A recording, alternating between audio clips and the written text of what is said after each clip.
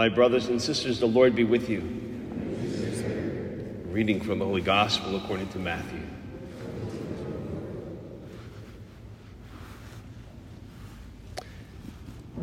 Jesus took Peter, James, and his brother John and led them up a high mountain by themselves. And he was transfigured before them.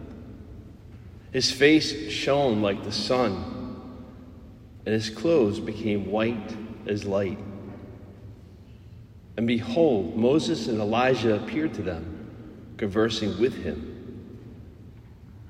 And Peter said to Jesus in reply, "Lord, it is good that we are here.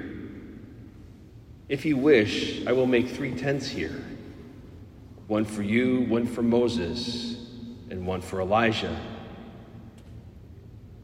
While he was still speaking, behold, a bright cloud cast a shadow over them. Then from the cloud came a voice that said, "This is my beloved Son, with whom I am well pleased. Listen to him." When the disciples heard this, they fell prostrate and were very much afraid. But Jesus came and touched them, saying, "Rise, and do not be afraid." When the disciples raised their eyes, they saw no one else but Jesus alone. As they were coming down from the mountain, Jesus charged them, "Do not tell the vision to anyone until the Son of Man has been raised from the dead." The Gospel of the Lord.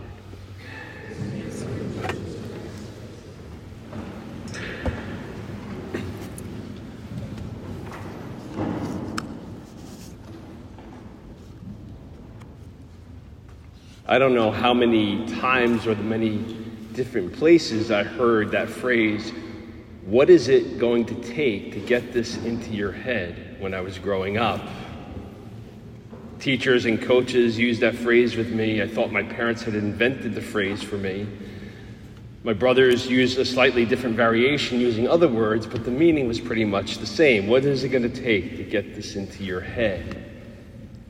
And looking back at the different times I heard that growing up, it usually was said when I wasn't paying much attention, or I didn't want to do something, or I was bored, or just had something else on my mind. So my Little League coach trying to get into my head how to cover first base in baseball.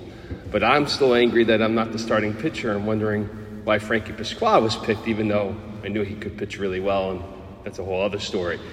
Next batter, I mess up the same way I had done before, and I hear my coach somewhat exasperated screaming when I get back to the dugout, "What is it going to take to get this into your head?" Or my teacher trying to go over the differences between there and there, T-H-E-R-E, T-H-E-I-R. Actually sitting with me trying to explain the difference between the two words, and I'm not there myself. I'm looking at the clock waiting for lunch. Pretty sure she muttered, "What is it going to take to get this into his head?" the next time she was grading my paper. And my parents, well, I'm sure they can write a whole book on the times and instances and occasions they shared those words with me and my brothers.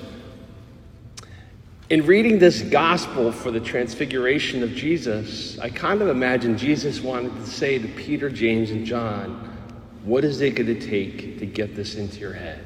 Trying to break through the importance of what he's been saying to them about who he is and what his mission is. Just a quick recap here. These guys who have been following Jesus were at a minimum confused. Somehow Jesus had been able to touch their hearts. He compels them to drop everything and to follow him. And in this time that they're with him, they've witnessed healings. They've seen Jesus walk on water. They've heard Jesus teach. They see people coming to faith in him. And they think that they know who he is. You are the Christ, Peter accurately proclaimed about Jesus just a few passages before this gospel. But they still have their preconceived ideas of what the Christ is going to do for them. They're thinking they can't wait to see God fulfill his promises that he's going to restore his people Israel, to see their kingdom reestablished, to have their place as the chosen people being renewed. And they had that image in their mind that that's going to be happening by them sticking it finally to the Romans and everyone else who's ever mistreated the Jews over the many, many years that they've been waiting for the Messiah. But right before this gospel that we just heard, Jesus drops this bombshell. He tells the apostles that he's going to suffer and die. So now maybe they're thinking, the same guy who healed that leper? The same guy who performs miracles? How is this going to be? How can that happen? It doesn't make sense to them. And after Peter protests, this Jesus kind of gives him a smackdown. He actually calls him Satan, so that's a pretty epic smackdown. And he follows up by saying, look, if you're with me, you need to take up your cross and follow me. Not exactly what they had in mind. The Messiah was supposed to come and save them, not to lead them to a gruesome, painful death themselves. So as Peter, James, and John are walking up the mountain with Jesus, I could imagine they have a couple of doubts on their mind. Different thoughts like, maybe all these people who've been doubting him, like the Pharisees and all these other religious leaders, maybe they're right. Maybe we've been foolish to drop everything and to follow Jesus. You can almost imagine Peter trying to work up the courage as he's walking up the mountain for some time with Jesus, trying to pull his thoughts together and to say to him, I gave up a pretty lucrative fishing business to follow you. What's the deal here? Messiahs are not supposed to die. And if that's what's going to happen to you, which is bizarre and bad enough, what's going to happen to us? And it's just then that this transfiguration of Jesus happens. Jesus is transformed before their very eyes. These two important figures from the Old Testament, Moses and Elijah, appear and talk as Jesus in his bodily appearance has been glorified. They don't realize it, but they're getting a sneak preview of what the resurrection of Jesus is going to look like. And just to top it all off, then the voice of God the Father is heard from a cloud saying, "This is my beloved Son. Listen to him." What's it going to take to get into their heads that Jesus' glory will only come after he's suffered through the passion, died, and risen from the dead? In fairness to the three of them, a lot of us have difficulty believing in that idea of someone rising from the dead, even after Jesus has already done just that. I can only imagine how much harder it would have been for them to comprehend it before that happened.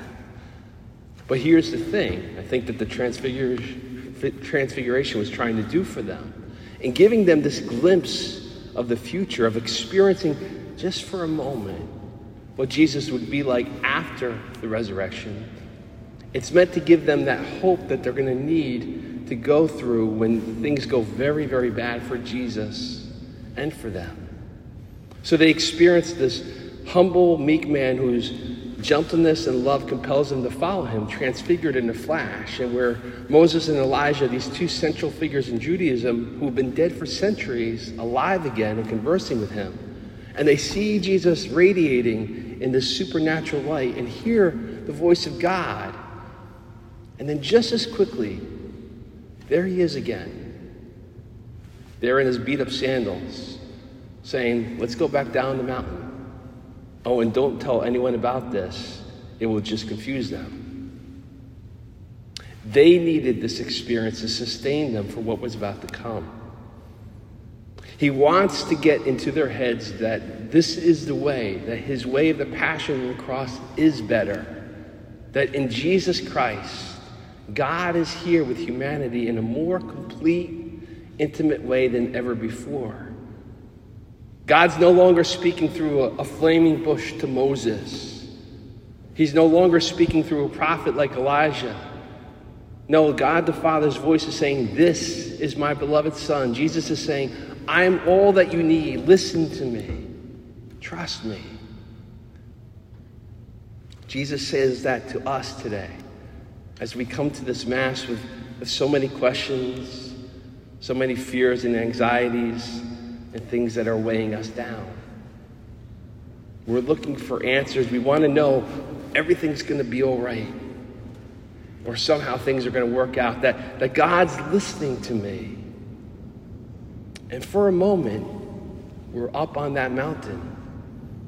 And it's here that Jesus takes a simple piece of bread and a cup of wine that will become his body and blood.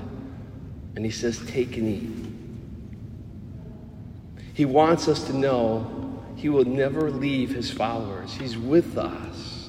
And he remains with us as long as we remain with him. Are we ready not just to get that into our heads, but into our hearts and our lives as well?